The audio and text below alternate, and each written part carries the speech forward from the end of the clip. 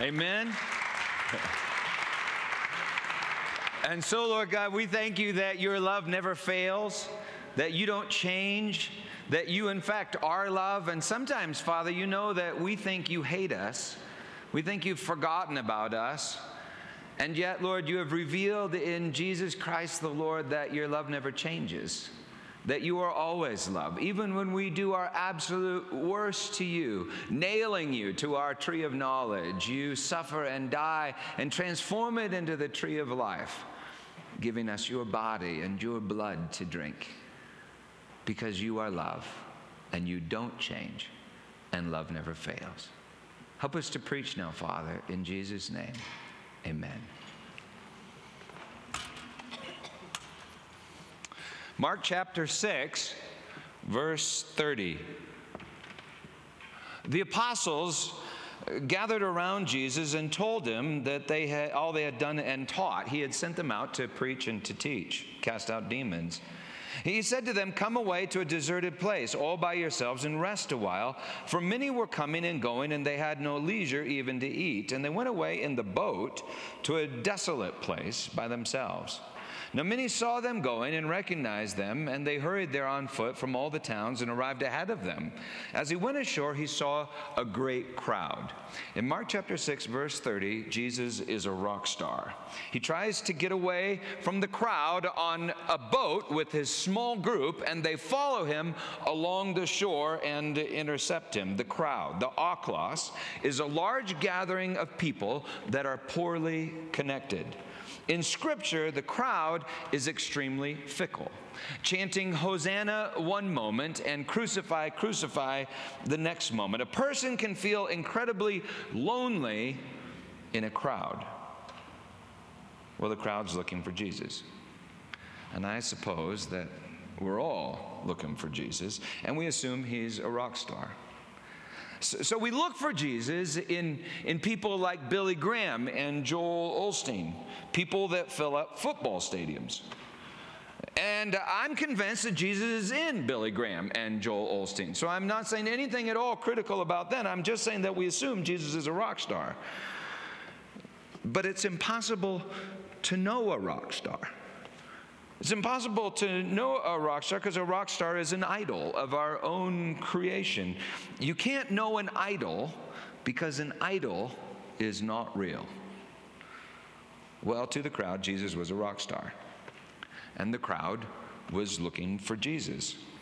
I've spent a lot of time looking for Jesus. When I was younger, I figured that I'd find him in guys like Tim Brewer. Tim Brewer was the older cool guy that would come and speak at our youth group. Then I looked for him in Don Muma, senior pastor at Bel Air Presbyterian Church, pastor to President Ronald Reagan, all-American football star, and my boss.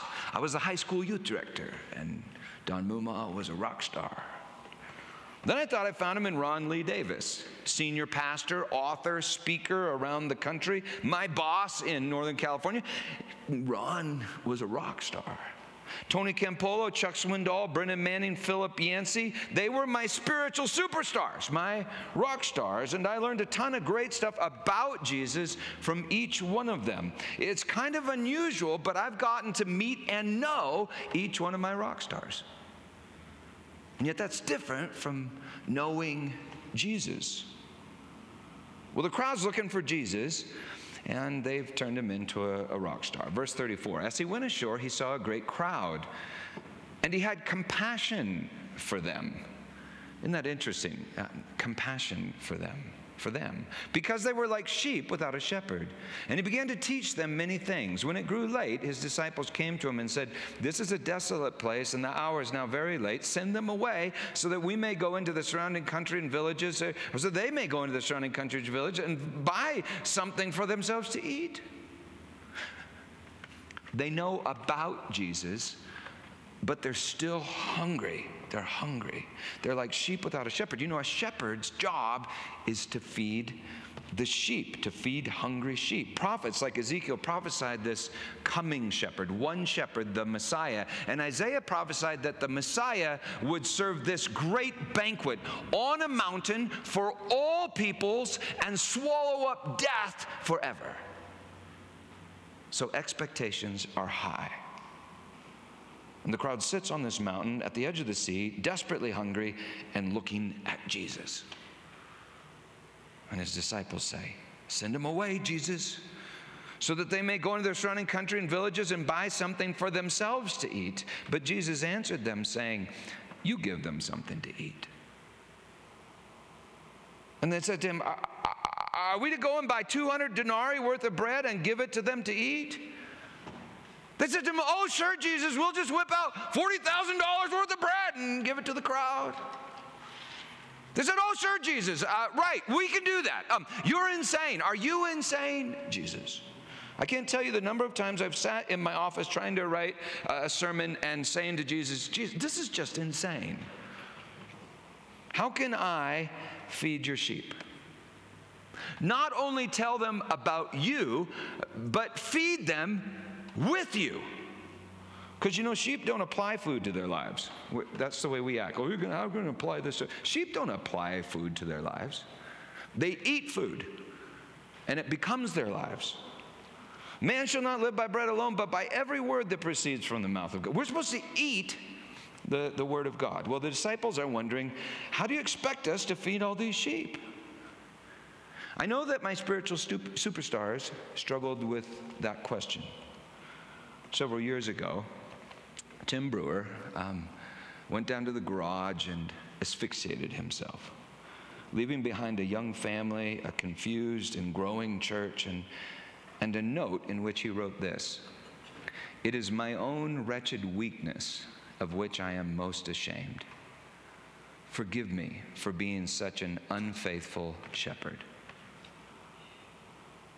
Don Muma and Ron Davis are great guys from whom I have learned a great deal about Jesus, but both were caught in multiple affairs and a world of lies when I was on their staff, each one of them.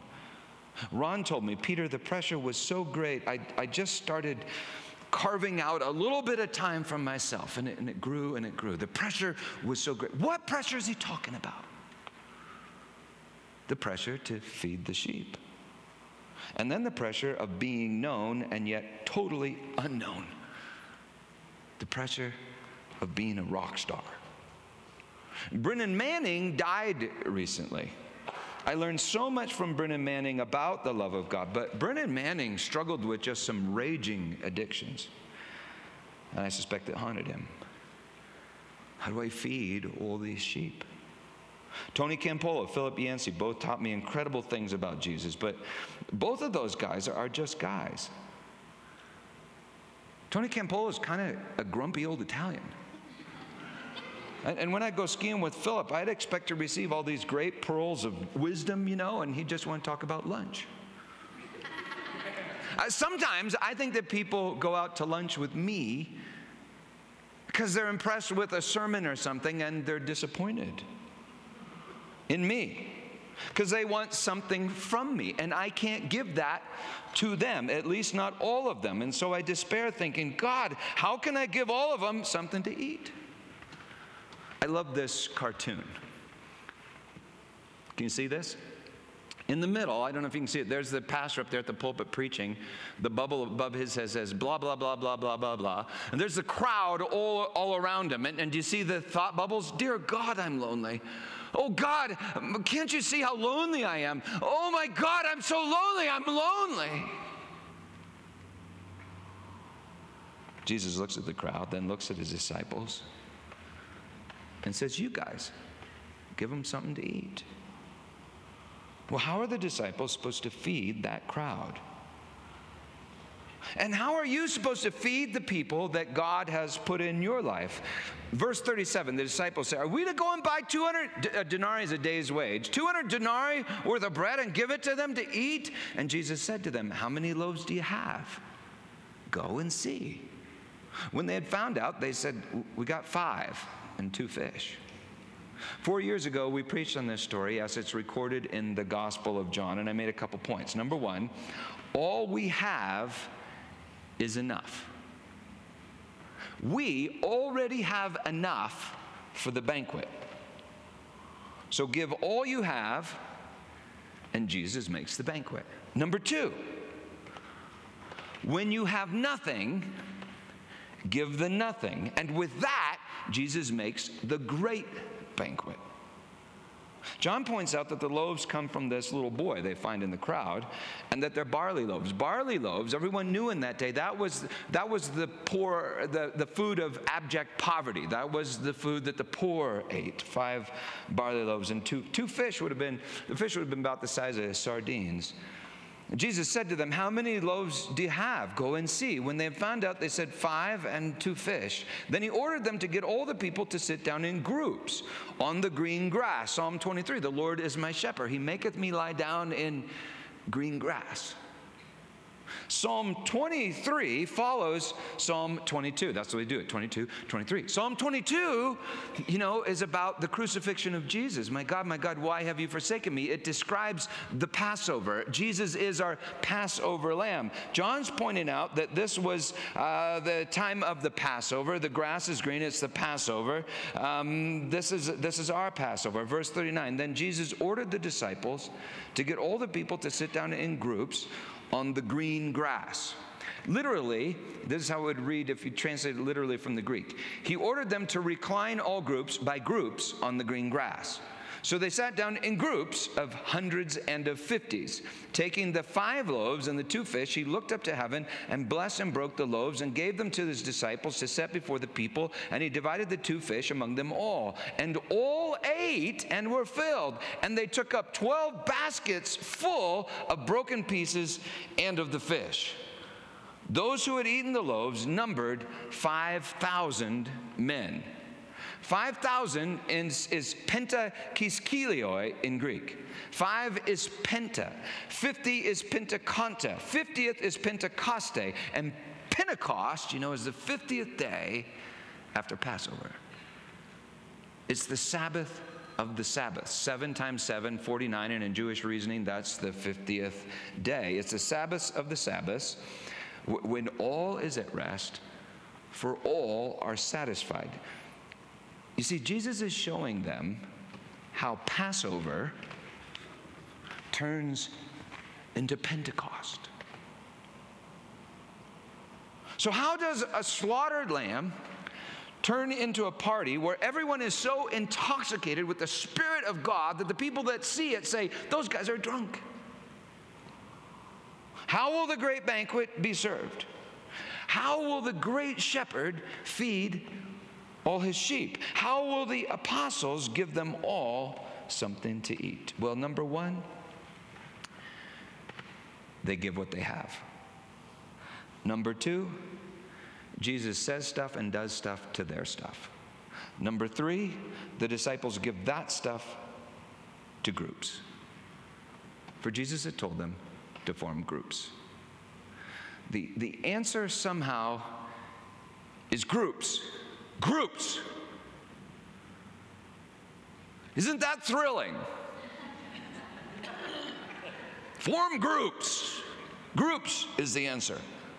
What do you think of when you think of joining a group? Okay, give in to the beauty of your feelings and say the words. Come on. I love you, Dad. I love you too, son. That's a breakthrough. Okay, group, we have some newcomers here today with us. Say hello to Scott and his father, Mr. Avil? Evil, actually. Dr. Evil. Hello, Dr. Evil. Hello, Scott. Hello, everybody. So, Scott, why don't we start with you? What brings you here with us today? Well, I just really met my dad for the first time 5 days ago. I was partially frozen his whole life. That is beautiful that you can admit to that. And he comes back, and now he wants me to take over the family business. But, Scott, who's going to take over the world when I die? Listen to the words he used. Who's going to take over the world when I die?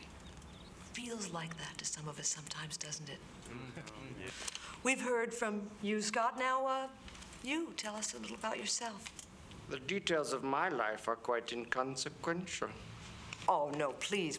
Let's hear about your childhood. Okay.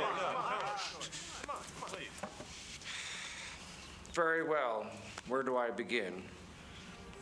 My father was a relentlessly self-improving boulangerie owner from Belgium with low-grade narcolepsy and a penchant for buggery. My mother was a 15-year-old French prostitute named Chloe with webbed feet. My father would womanize, he would drink, he would make outrageous claims like he invented the question mark. Sometimes he would accuse chestnuts of being lazy, the sort of general malaise that only the genius possess and the insane lament. You know, we have to stop.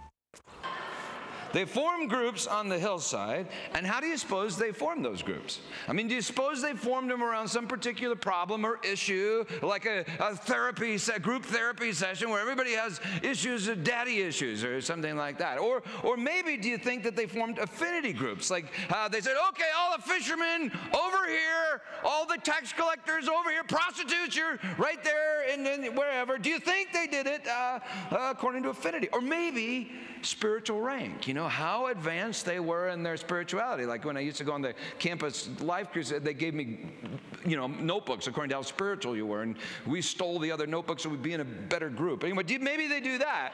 Or maybe they have tryouts. You think they had tryouts? Maybe it's like junior high where you pick teams. My guess is that they just sat down next to whoever they happened to be standing by. Old, young, fat, skinny, didn't matter. Fishermen, tax collectors, prostitutes, Pharisees, didn't matter. You know, some of them must have been pagan Greeks or pagan Romans. Some were Samaritans. Undoubtedly, there are a whole lot of Jews, and none of them were Christians. Not yet. Just sat down next to the person next to them, formed groups. It didn't matter. And that's truly remarkable, for who you ate with in that society was literally everything. You remember the cafeteria at junior high? How stressful that was? This was worse than that. To dine with someone was to accept that someone into the sanctuary of communion with yourself. I mean, when you dined with someone in that society, it was literally forming a covenant, like a new covenant. That's why the Pharisees got so bent out of shape that Jesus would eat with tax collectors and sinners. It was because their sin became his sin, because they dined together. And well, you can bet that in this crowd on the hillside, there were a few sinners. Jesus said, make them sit down in groups. And they sat down in groups of Pentecanta, 50 and 100. You may remember that in the wilderness, Moses had the Israelites divide into groups of 50 and 100. It was how the nation was to be judged, literally judged, that's what they were and after they were judged, then joined together. I was actually reading this on the toilet the other day. It just surprised me. But in Exodus, when God describes the tabernacle to Moses, the church, that is the sanctuary, that is the tent of meeting and how they're to build it, the tent of meeting was to literally be held together by 50 clasps on the edge of each piece of fabric. He keeps talking about these clasps. The tabernacle is literally held together by groups of 50. The apostles formed groups of 50, and Jesus had a group of 12, and within that group he had a group of 3. You see, I think my job and the leadership's job is to take what we have, give it to Jesus in order to serve up the Word of God and then distribute that Word in groups. Groups. And yet I think we naturally prefer crowds. Because, you know, you can get lost in a crowd, but you will be found in a group. I think we prefer crowds. So when the apostles say to us, the crowd, who have come to listen to Jesus Christ, superstar, when the apostles say to us, the church, y'all need to get in groups, something inside of us says, oh man, I don't want to get in groups. Why is that? Why don't we like groups? Now, we can be honest with each other, right? We're family. So I'm asking a question, and you can just shout out an answer. You've been to groups. Why don't you like groups? You can't hide? Yep. And why do you want to hide? Because Okay, yeah, it's a commitment, yeah. And commitments can hurt, right? I mean, okay, other things? Betrayal. You can be betrayed in a group, right? The other people are weird. Oh, that is so true. Yeah. Anything else? What? You can get crucified. Yep. Lori? Feel awkward, you feel strange, yeah.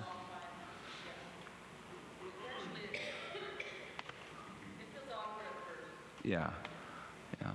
Don't like sharing. Don't like sharing? Too busy. Too busy? Some people need help with the balance. They need what? Help with the balance? The ballots? Okay. You're always sending me those emails, Mac. Yeah. Okay, others? Okay, well, now, I anticipated, I think, most of these. So I made a list, and I want to talk about why we don't like groups. And I think most of these things were in what I anticipated, but you can see. Why we don't like groups. Number one, they're dead. I mean, sometimes they just feel dead, right? Like you're sitting there and, oh, this is so dead. Number two, they're stiff and boring. Number three, they're a whole lot of work.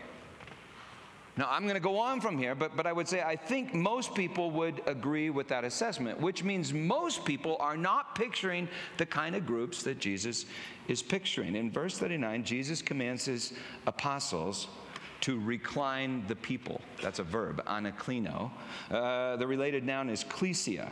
In Luke, the word translated group is klesia, which can literally be translated recliner. A klesia was a place that people reclined together in order to eat a banquet. Recline. So Jesus isn't thinking work, but rest. He commands them to recline all groups by groups. And the word for group is symposia, which literally, if you look this up, it literally means a drinking party, which rarely implies stiff and boring, which reminds us of Toby Keith in last week's message, I love this bar, which also reminds us of Pentecost and all those people looking at this. Those guys are drunk. Jesus commands the apostles to recline all symposia by symposia, all groups by groups, on the green grass. Then Mark writes this: they reclined prosia by prosia. Now, prosia is also translated group, but it literally refers to like a vegetable patch, a group of vegetables growing together in a garden, not dead, but alive. The disciples are commanded to do something inorganic. You all get in groups. You've got sign-ups and blah, blah, blah, blah. Get in groups. They're commanded to do something inorganic in order that something organic might happen, in order that good things could run wild. Well, Jesus is picturing something a long way from dead, stiff, and boring. He's picturing something alive, lubricated with grace, and moving in peace and harmony. I mean, dang, I kind of would like to be a part of that kind of a group. And you're kind of wondering, what were they serving in those groups? I mean, what were they eating? What were they drinking in a group like that?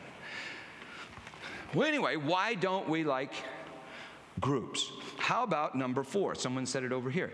You can get hurt in a group. I mean, what if you end up in a group with Dr. Evil? Not just weird, but evil. You can really get hurt in a group. In fact, you can be betrayed in a group. You have to get close to someone to be betrayed by someone. You can be betrayed to the crowd and delivered up for crucifixion. Number 5, we don't like to be judged.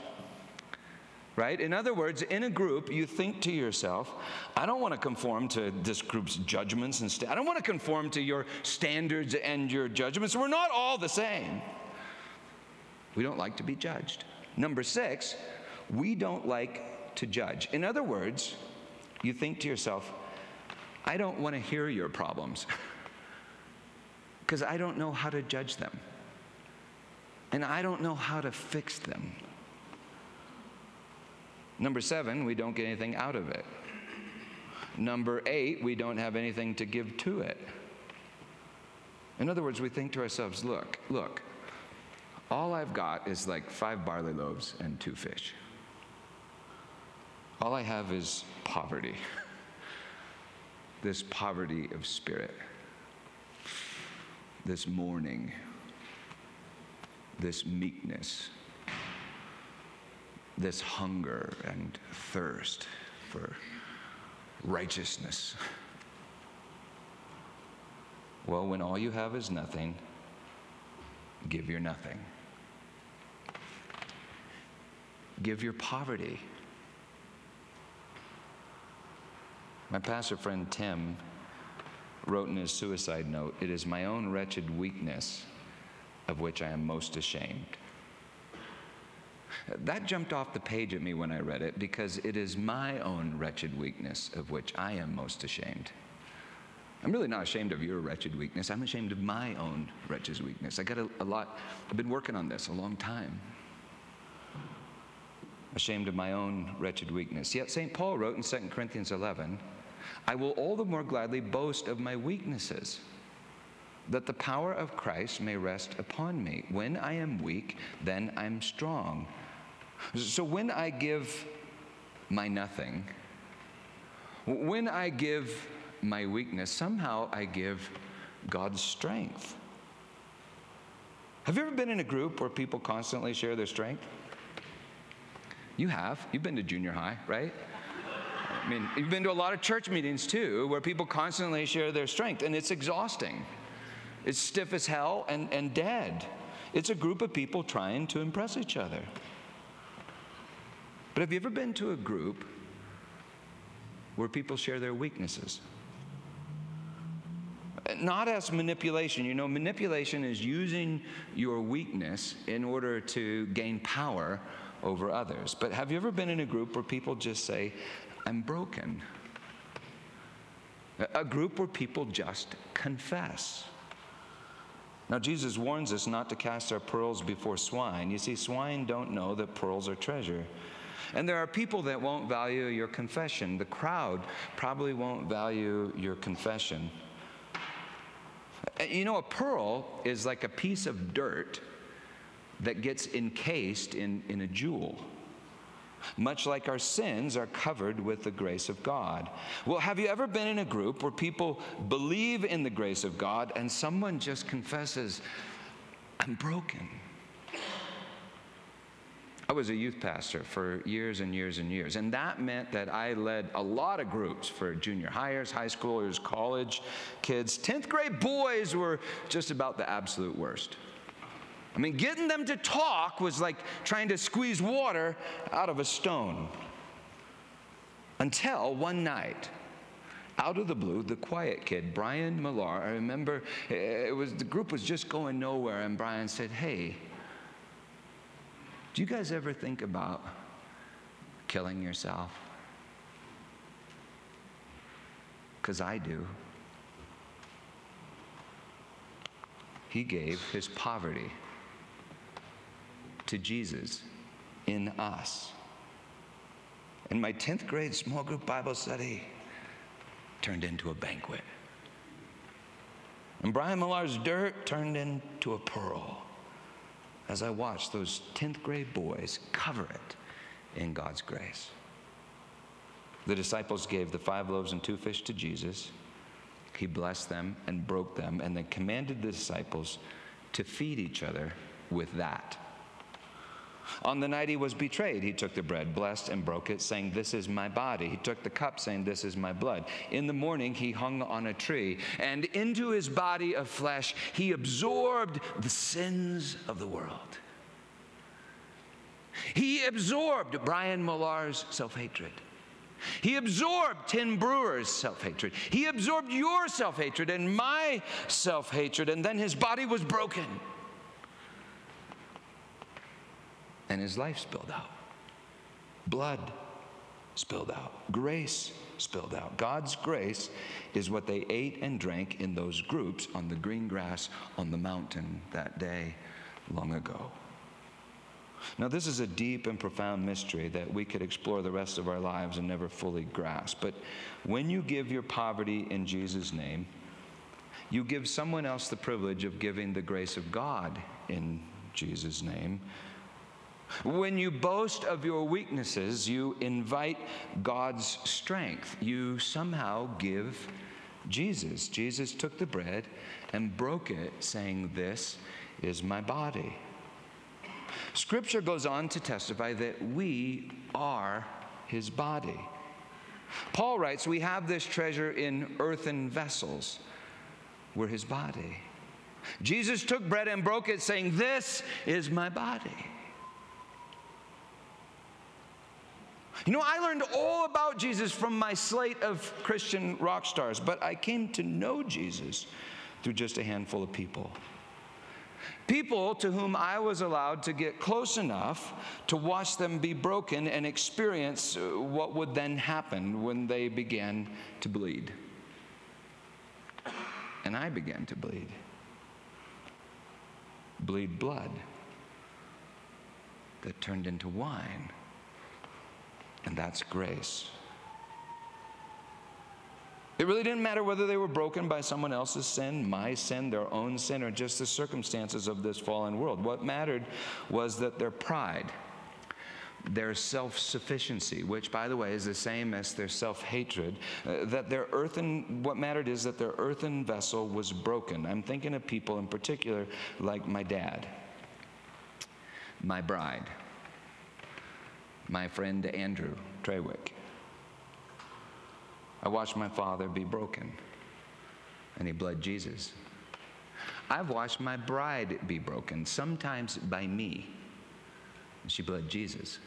Then I began to bleed Jesus. Andrew and I, several years ago, were broken together and bled together.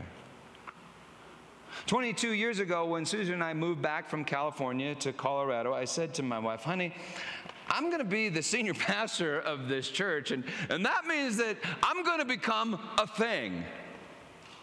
Maybe even a rock star." No, I didn't say the rock stars part, but I could have. I could have said that. What I said was, I'm going to become a thing.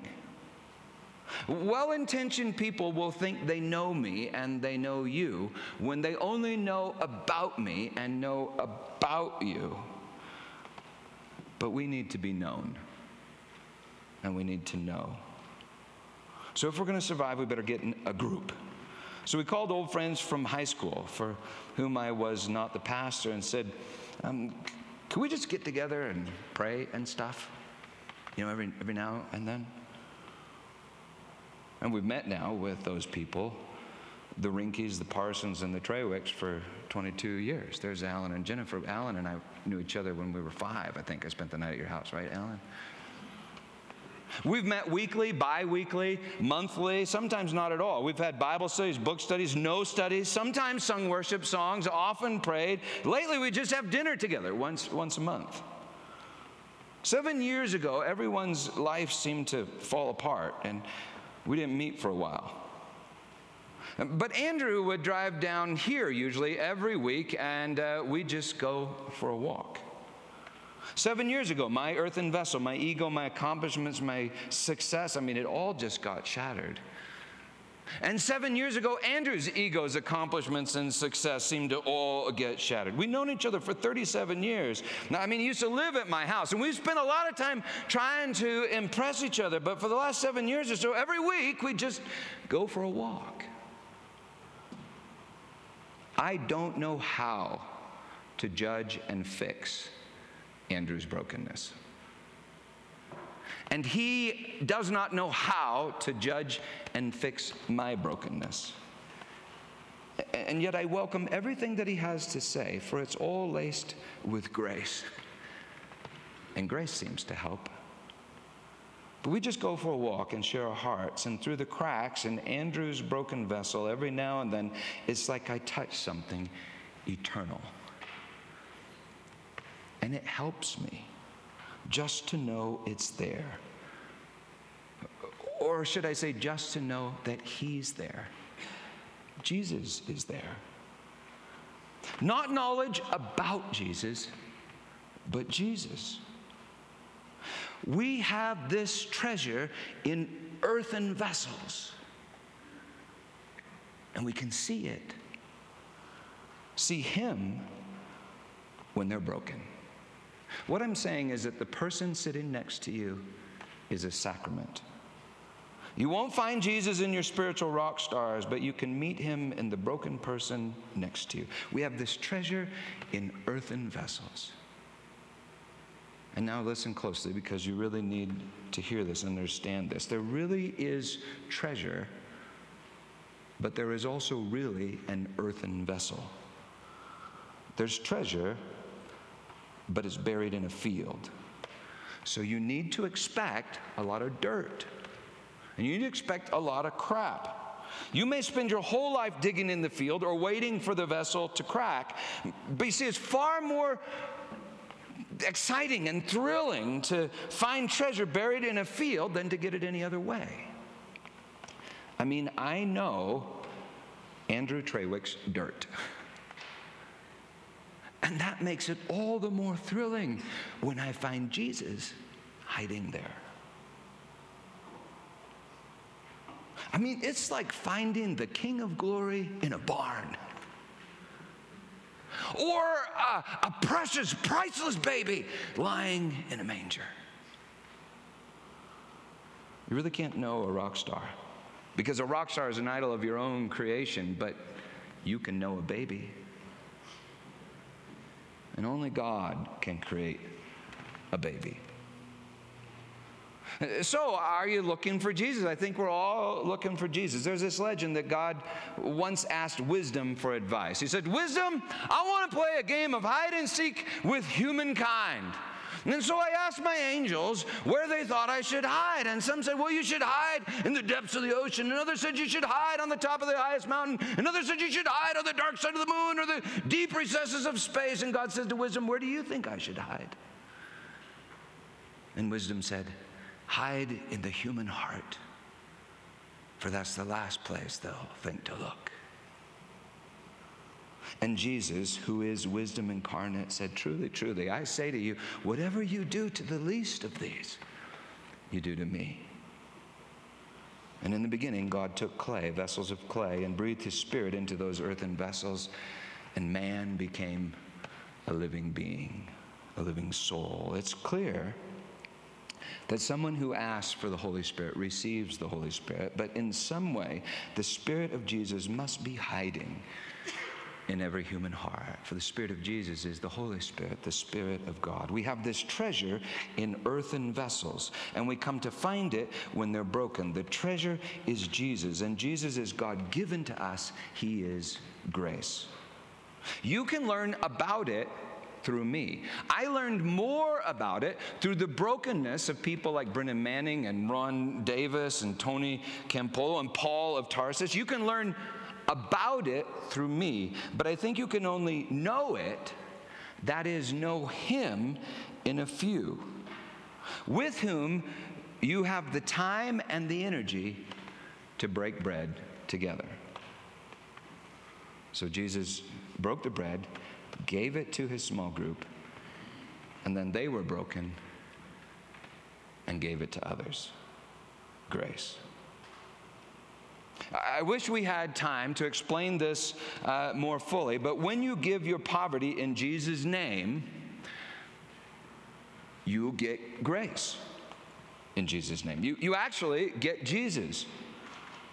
And then you won't need to judge. The grace of God will judge. In other words, the blood of the Lamb will judge, and that blood becomes wine. God's grace will judge, and God's grace will fix people. And you will be judged by grace. Laws and human energy make everyone the same, but grace makes unique individuals and then unites those unique individuals into a body bound together by blood. And it's true that you may get hurt. If you give your heart can be broken. But if you hold on to your spirit forever remains alone. C.S. Lewis wrote this: the only place safe from the danger of love is hell. So you can get hurt. You can even get crucified. But grace will raise you from the dead. Grace is even strong enough for Dr. Evil. Do you remember that Jesus had a small group? And in his small group, there was a guy named Judas. Jesus picked Judas. Jesus loved Judas. And there is every indication that although Judas descended into hell, we have not heard the last of Judas. For Jesus descended into hell after him and led a host of captives free. You know, Jesus took bread, broke it, and said to his entire small group, I mentioned this last week because I think this is amazing. He said this to his entire small group, including Judas, "This is my body, which is for you. Eat it, drink it." In John's account, Jesus commands disciples to pick up all the broken pieces, that none would be lost. Jesus seeks and saves the lost, the perished. In Mark 6, Jesus is in Israel, and the disciples pick up 12 kophinos. They were these personal little baskets that the Jews would carry, one for each disciple, one for each tribe, 12 kophinos of lost pieces. 2 chapters later in 8, go check this out, Jesus is in the Decapolis. Now that's Gentile territory, and Jesus does the same thing. But the disciples pick up 7 spurious. That's like these huge hampers, 7 spurious of broken leftover pieces. 12 is the number of Israel. 7 is the number of all creation. Jesus plans to feed all people through himself. What I'm saying is Jesus loves everyone in your group. So you can love everyone in your group because you're backed up by Jesus. So anyway, how does Jesus feed the world? He is the Word of God. He is the bread of life. He offers his body to be broken and his life to be poured out. And then he asks us to sit down in groups and feed each other.